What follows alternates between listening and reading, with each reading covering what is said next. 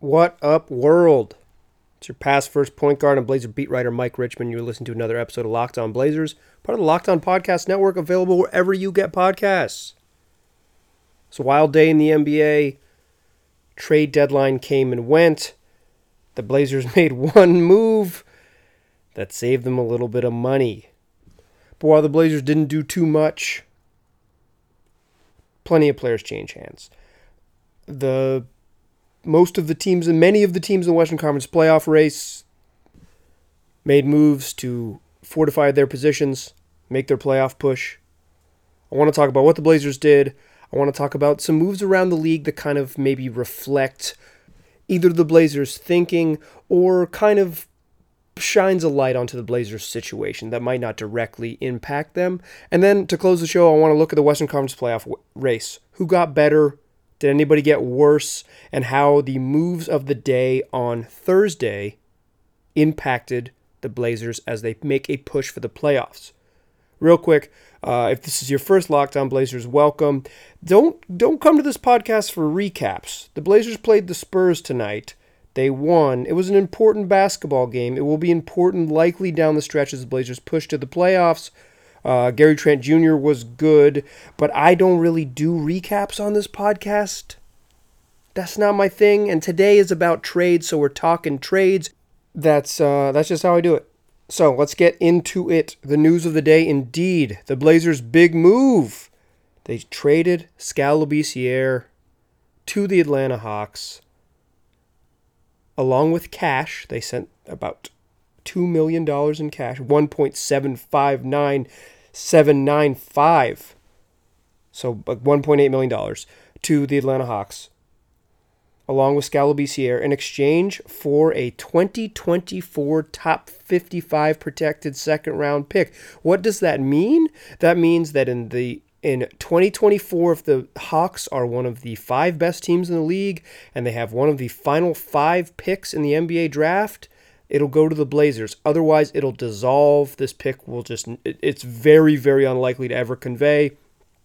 Basically, the Blazers paid some money that you're allowed to send out in trades to make these things work, so the Atlanta Hawks would take Skal in. What did the Blazers get for their trouble for getting rid of Skal Labissière? Well, they save about $3.8 million towards the luxury tax, and their tax bill now drops down to $5.9 million, and the Blazers have an open roster spot. Unclear to me at this point whether the Blazers will use it being the open roster spot. Usually these things happen towards the end of February, so we're probably a month away until the buyout season really starts to play out in earnest. But the Blazers made this move for one reason and one reason alone, for financial purposes. This was to have the team be less expensive. There is no way to spin it other than that. Now, how should you feel about it? I guess if you're someone who's kind of in the Mike Richmond camp of saying billionaires should just pay whatever it is they should pay, then you can be pissed and get your pitchfork, and we will rally somewhere. I don't know where we'll rally, but look for the email if you're grabbing your pitchfork. But the reason to be upset would be that this is just financially motivated. It makes the Blazers worse just by virtue of not having Skal. That said, Skal's been out with a knee injury.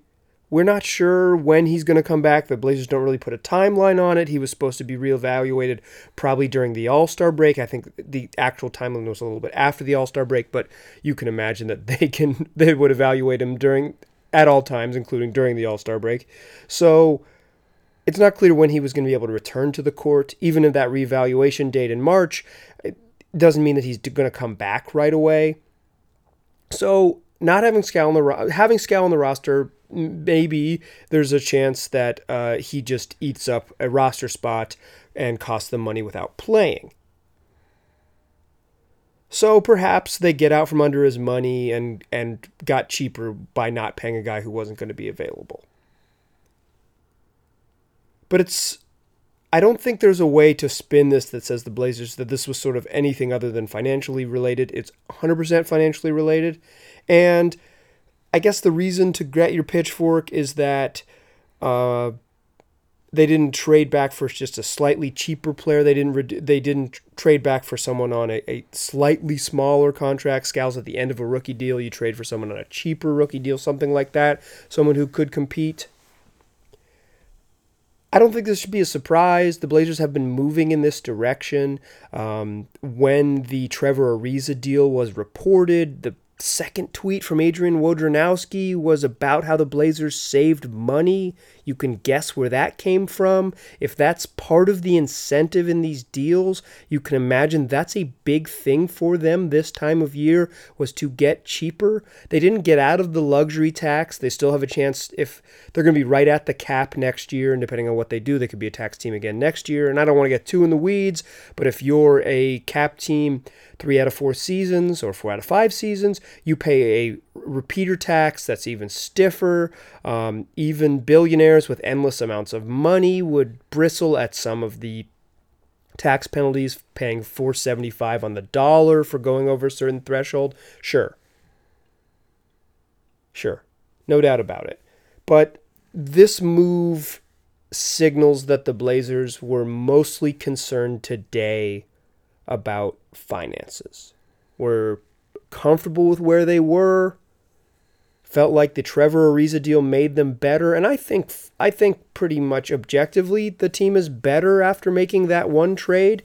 So there wasn't going to be a big swing. I want to talk about Hassan Whiteside, who's still on the roster in the second segment. That's why I haven't said his name yet. But the one move they made was a minor one, was a cost-cutting one, and was not about what happens on the court. Feel how you feel about it. If you feel happy for the Allen estate and Jody Allen not spending as much money in luxury taxes, cool. That's up to you. And if you feel really upset about it, that's fine too. But I would caution you that we don't really know Scal's availability. We don't know if he's going to play again and if he could actually help on the court. So I would say it's okay to feel neutral on this one. This was a weird financially motivated deal, and I would imagine in the grand scheme it has very little impact, but it does give the Blazers an open roster spot. So when we get to the buyout season and there are people who get bought out of contracts, we can revisit it. We can revisit some options. All right, in the second segment, I want to talk about the guy who's still here, Hassan Whiteside. I want to talk about that in light of some other trades that happened around the league. We'll get into all that. But before we do, I want to tell you guys about Calm. We talk about physical fitness a lot, but there's another side of the game that's just as important. And I'm talking about mental fitness. And Calm is the #1 app for sleep and meditation. And they've teamed up with LeBron James to help you train your mind. LeBron and Calm know that your mind is like any other muscle in your body, and Calm can help you train your brain so you sleep better, have less stress, and perform at your best. LeBron says getting good sleep and finding time to rest is one of the most valuable things I can do for my body and mind. And if you believe what he says and you want to get involved, you can head to calm.com/LockedOnNBA and you'll get 40% off a Calm Premium membership. That gives you access to nature scenes like rain and leaves and so much more, like sleep stories and meditations. So go to calm.com/LockedOnNBA. That's calm.com/LockedOnNBA and get a 40% discount on an annual membership. Unlock content to help you focus, ease stress, and sleep better. Get started at calm.com. That's calm.com/LockedOnNBA. calm.com/LockedOnNBA. All right, so we talked about the Blazers' minor move, a financially motivated one. Now let's talk about some moves around the league and how they might shed light onto how the Blazers approach the trade deadline. Here's the big one. Hassan Whiteside is still on the roster. This isn't a surprise. If you've been listening to this podcast, I told you that there was a limited market for Hassan Whiteside. And in addition, the Blazers just couldn't afford to trade him because of the way the rest of their roster was constructed. And then additionally, he's just making a ton of money. It's hard to trade someone making that much money. But for the sake of comparison, another stat-stuffing, somewhat limited defensively but good shot blocking big man was on the market. He too was making tons of money. I'm talking about Detroit's Andre Drummond. And what did Detroit do? They salary dumped that fool. They traded him to Cleveland for John Henson, Brandon Knight, welcome back to Detroit, Brandon, and a second-round pick in the 2023 draft. And not just any second-round pick, the lesser of the pick between Golden State or Cleveland. So a bad second-round pick. In fact, the worst of two options of second-round picks. The Andre Drummond trade is evidence as much as anything for why Hassan is still a Blazer. That and plus all the other cost-cutting moves. If the Blazers were going to make a deal to get rid of Hassan and not take on money, which seems to be a thing that they wanted to do based on how they approached the Kent Bazemore, Trevor Ariza deal, based on what they did with Skal Labissière earlier in this day, they did not want to add to their tax bill. They did not want to take on future money in the process. They wanted to get cheaper, and if they could get better, that was a bonus. But cheaper was certainly the headline. That subdeck was about getting better, being more competitive, but it was a financial thing. And if the market for Drummond, who's better than Hassan Whiteside? Whiteside's been really good recently. I think I've been pretty critical on this podcast, but he's been really good over the last month, three and a half weeks. He's really putting it together. He was good against the Spurs. No recaps, but he was good against the Spurs. So this was the market, was John Henson, who is a serviceable backup big, but not close to a starting caliber NBA player. He went to the University of North Carolina, Chapel Hill, y'all. But Brandon Knight, who will be out of the NBA, I would assume, when this contract is up, and a bad draft pick, a bad second-round draft pick. That's the market for someone who is similar price, similar skill set, and probably better than Hassan Whiteside. So that gives you the sense of what the market was for Hassan. Another thing real quick, Neil Olshey did an interview with my colleague at NBC Sports Northwest tonight, and he said that Hassan Whiteside was never on the market. I'm just going to say that that's not true. I don't think that's true at all. I think he wasn't on the market in the sense that the Blazers weren't calling around, what can we get for Whiteside? Like today, they weren't just shopping him everywhere, but the idea that they didn't make phone calls and generally just perform their due diligence in being a front office on Hassan Whiteside and figuring out the market that's patently false. That is not true. They certainly figured out the market for Hassan, probably found out that it was something like what the Pistons got back and said, cool, we are closing off those trade talks. There's also some obvious limitations in trading Hassan Whiteside because they were going to need to get back a starting center, so that really limits the kind of trade partners that you can go after. He didn't have a market. He was hard to trade for a variety of reasons, and right now he's helping them win. So he wasn't really ever going anywhere, but they certainly considered trading him. There's no doubt in my mind that they considered trading him. That's it's wild that they would suggest otherwise, but not surprising. That's kind of how they spin things in that part of the world. But I think the Andre Drummond trade it gives you that sense of why it wouldn't have happened as much as anything. The other trade I want to talk about before we get into this third segment is the big old deal that sent D'Angelo Russell to the Minnesota Timberwolves in exchange for a 2021 first-round pick and Andrew Wiggins. So Golden State gets Andrew Wiggins on this massive contract. They get a pretty sexy pick, a 2021 draft pick that's only top 3 protected. Chances are the T-Wolves will be bad because they've been bad for most of their existence. And that 2021 pick could be a pretty nice lottery pick. It's a nice little get for Golden State. They had to take on the Wiggins contract, which is rough. It kind of, in my eyes, I don't love it on Minnesota's side because it kind of just handicaps them into a specific thing. They are a team that has D'Angelo Russell and a team that has Karl Anthony Towns, and they have to build around these two guys and their max contracts and figure out what's next.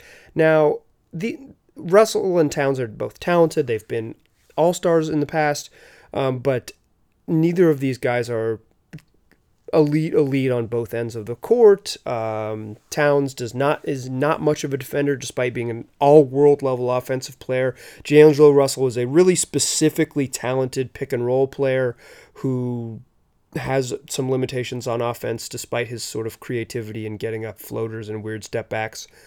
So I don't really want to talk too much about the Golden State side. You can find that on Locked On Warriors or Locked On Timberwolves. What I want to talk about here is that what this trade strikes me as is a franchise finding themselves at a crossroads where they stink right now. They've got a player under contract for a long term, and Karl-Anthony Towns said this week, "You can tell my patience is running thin." This sounded like a ticking time bomb before a player demanded a trade, handcuffed a small market to trade a franchise player and put them 5 years behind the 8 ball as they had to rebuild. And so what they did was they went and traded for one of his good friends. And I just want to point this out to say that the Blazers have never found themselves in this position. Damian Lillard is involved in front office decisions. He was a big proponent of going to trade for Hassan Whiteside. No doubt about it. That was Dame's guy, and they went and got him. But he doesn't demand that they make moves. He doesn't sign off on every single move. I mean, he gives them at least some okay, and they give him a heads up on what they're going to do, but he isn't in there in the draft room scouting college players and things like that. And I think that the difference in sort of how organizations are run gives you an appreciation for what the Blazers have with Damian Lillard, what they have with this franchise, some stability and a plan and all these things. They're not going to be caught in a situation where Dame, under a max contract for 4 more seasons, says, "You better go get him or I'm going to demand a trade." He had a sit down with Paul Allen 2 years ago when he was upset about the direction of the franchise. But he didn't come to the point where he demanded a trade or demanded they did this or that. He just said, "I want to win. I don't want to be on a shitty team." I think the Wolves kind of handcuffing themselves to make sure that they go get their star player, a buddy, should make you appreciate what the Blazers have in Dame. He's not someone who's going to force you to go get a buddy. All right, third segment, talk about what other moves happened in the West, who got better, and what it means for the Trailblazers. But before we get there, I want to tell you about advertising on this podcast. If you've been a listener to this podcast, I'm sure you've heard all the great advertisers working with the Locked On Podcast Network. But you may not know that Locked On Blazers is a great way for your local business to reach passionate Trailblazers fans. Unlike any other podcast, Locked On Blazers gives your local company the unique ability to reach local podcast listeners, and not just any podcast listener, a Locked On Blazers podcast listener. So, if your company wants to connect with Blazer fans, then put your company right here on this podcast. Local fans love to support local businesses. It's just a fact. Here's what you do. Text the word advertising to 33777 or visit lockedonpodcast.com/advertising and let us know who you are. We'll get our team to help your team achieve Locked On advertising success. Once again, text the word advertising to 33777 or visit lockedonpodcast.com/advertising. We look forward to hearing from you. Okay. Still past first point guard. Still Mike Richman. Still Locked On Blazers. We're still talking all things trade deadline. I want to go do a quick run through the West. Look at the top 9 teams in the West, the teams ahead of the Blazers in the standings, and talk about the moves they made and whether they got better, whether they got worse, and what it means for the Blazers. First of all, the Lakers did nothing.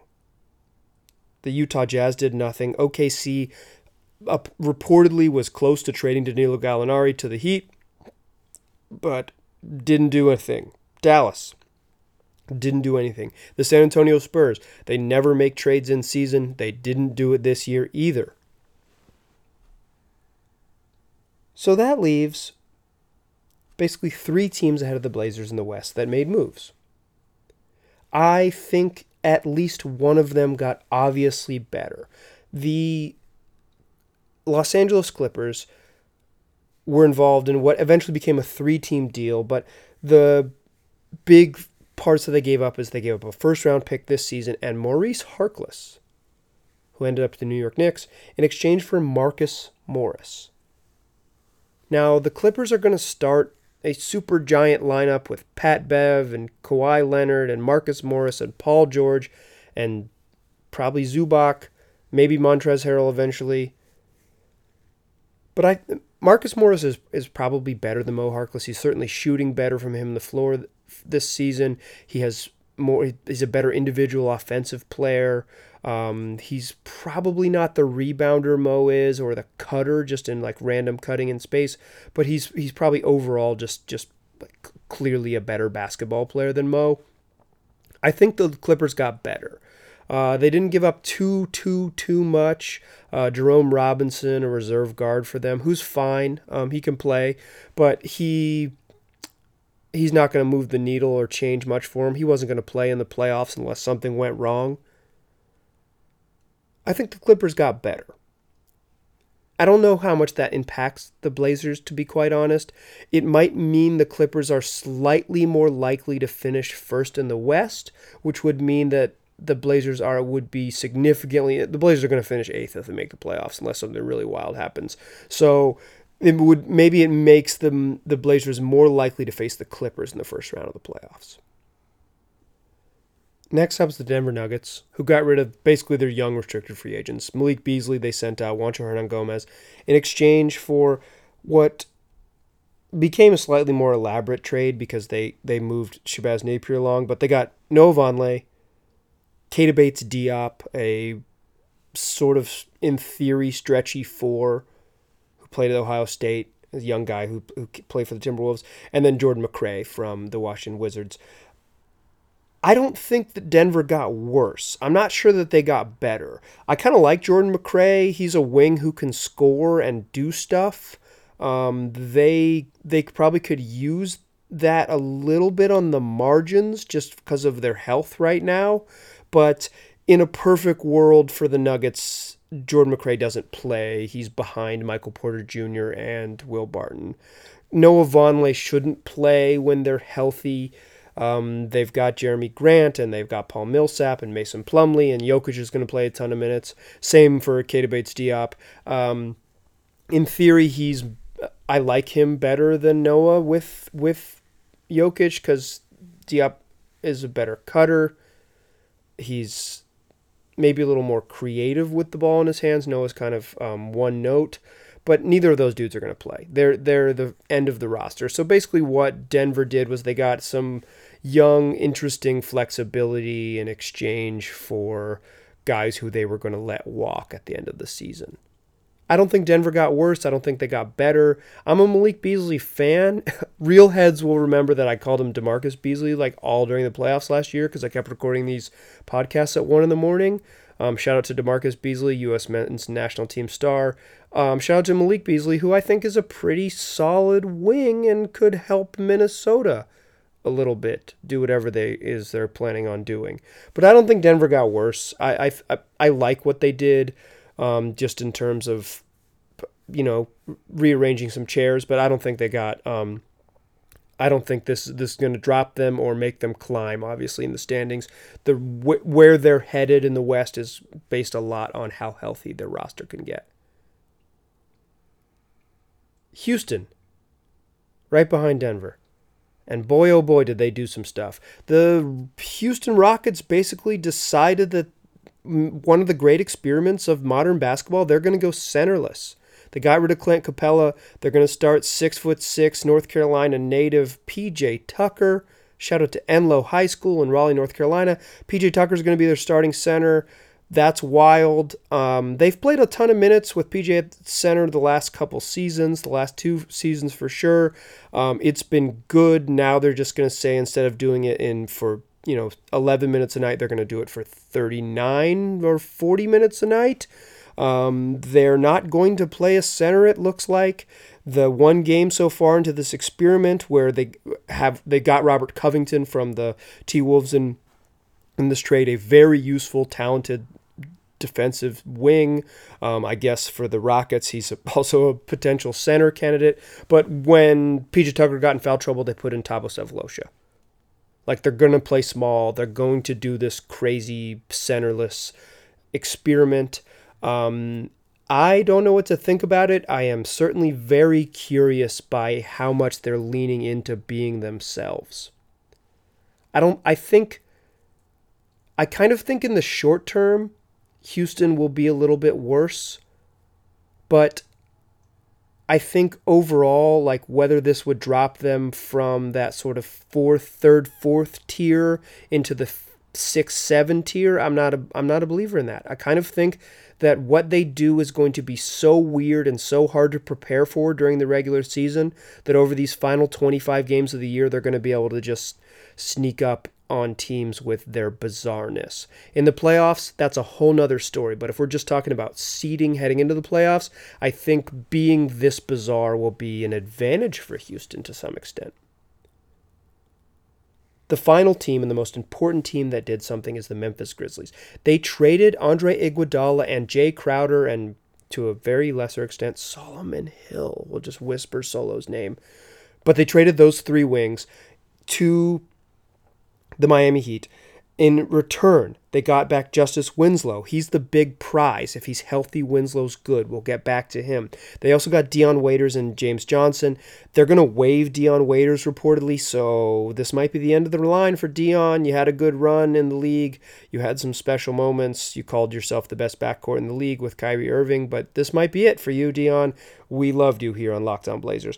They also got James Johnson in that Miami deal. Then they flipped James Johnson for Gorgui Dieng from the T-Wolves, and also in another separate deal, they landed Jordan Bell, who had come over in the Robert Covington, blah, blah, blah, blah, blah, 4-team Clint Capella deal with Houston. They flipped Bruno Caboclo and got Jordan Bell. So, they ended up with Justice Winslow, Gorgui Dieng, and Jordan Bell in exchange for Iguodala and Jay Crowder and Solomon Hill. Now, here's the big question.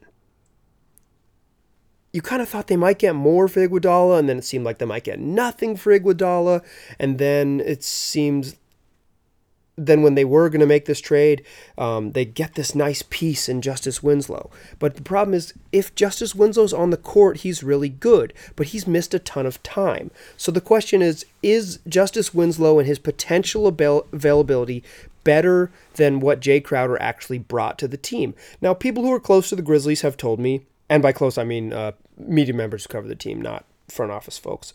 But that Crowder actually wasn't very good this year. They pointed to his poor shooting, and they mentioned that the team is, I believe, undefeated when he's out of the lineup. I think that's kind of random, but it's a really good thing to note. And then maybe Kyle Anderson is just better than him for what they want to do.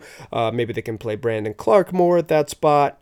I was really worried about Jay Crowder, but other folks have assured me that he isn't the key and that Solomon Hill's not particularly good, even though he's been having a career year. I'm not a Solomon Hill guy. I don't need convincing on that. But the question is Memphis better? Are they better? That's what we're trying to answer with all these trade reviews. And for my money, I think Memphis is going to be a little bit worse. A little bit worse. I think not having the bodies of Jay Crowder and Solomon Hill and having to maybe get back Justice Winslow, who's missed a ton of time with his back injury and we don't really know when he'll be available. Gorgui Dieng helps him a little, I guess, because he adds some frontline depth, but I'm not a big believer in him being someone who impacts winning a great deal. I'm not a Jordan Bell guy. Maybe some of you people out there are Oregon Duck fans. Sorry, but I'm not a Jordan Bell guy. I think he was a nice player on a very good team, and since then he kind of hasn't found his way at all. With the Warriors after that or the other places that he's been, I think this is kind of good news for Blazer fans. That's what I want to close the show saying. I think Memphis got a little bit worse. Did they get dramatically worse? Are they going to drop to 11th all of a sudden? No. But I think Memphis got a little bit worse today. I think they made a good move for the future. Even though Justice Winslow went to Duke and I'm a known Tar Heel and a hater, I think he's a good basketball player. I think he can do a lot of different things. He can guard 4 positions. He can make plays with the ball in his hands. I'm a big believer in Justice Winslow as an NBA player, but if he's not healthy, he doesn't help them. And right now, he's not healthy. And I think Memphis got a little bit worse, which means that the Blazers' chances of making the playoffs probably got a little bit better. That's the best news on the trade deadline day for the Blazers, is that the team ahead of them in the standings may have gotten marginally worse. That's good news, Rip City. All right, more basketball to come, less trade talk, at least for now. We'll evaluate these trades as we get further down the line and once we see people actually play games, wear new jerseys, all those things. Appreciate everyone for listening. Tell your friends about this podcast. Tell them they can get where they already get podcasts: Google, Apple, Stitcher, SoundCloud. I truly appreciate listening. Talk to you soon.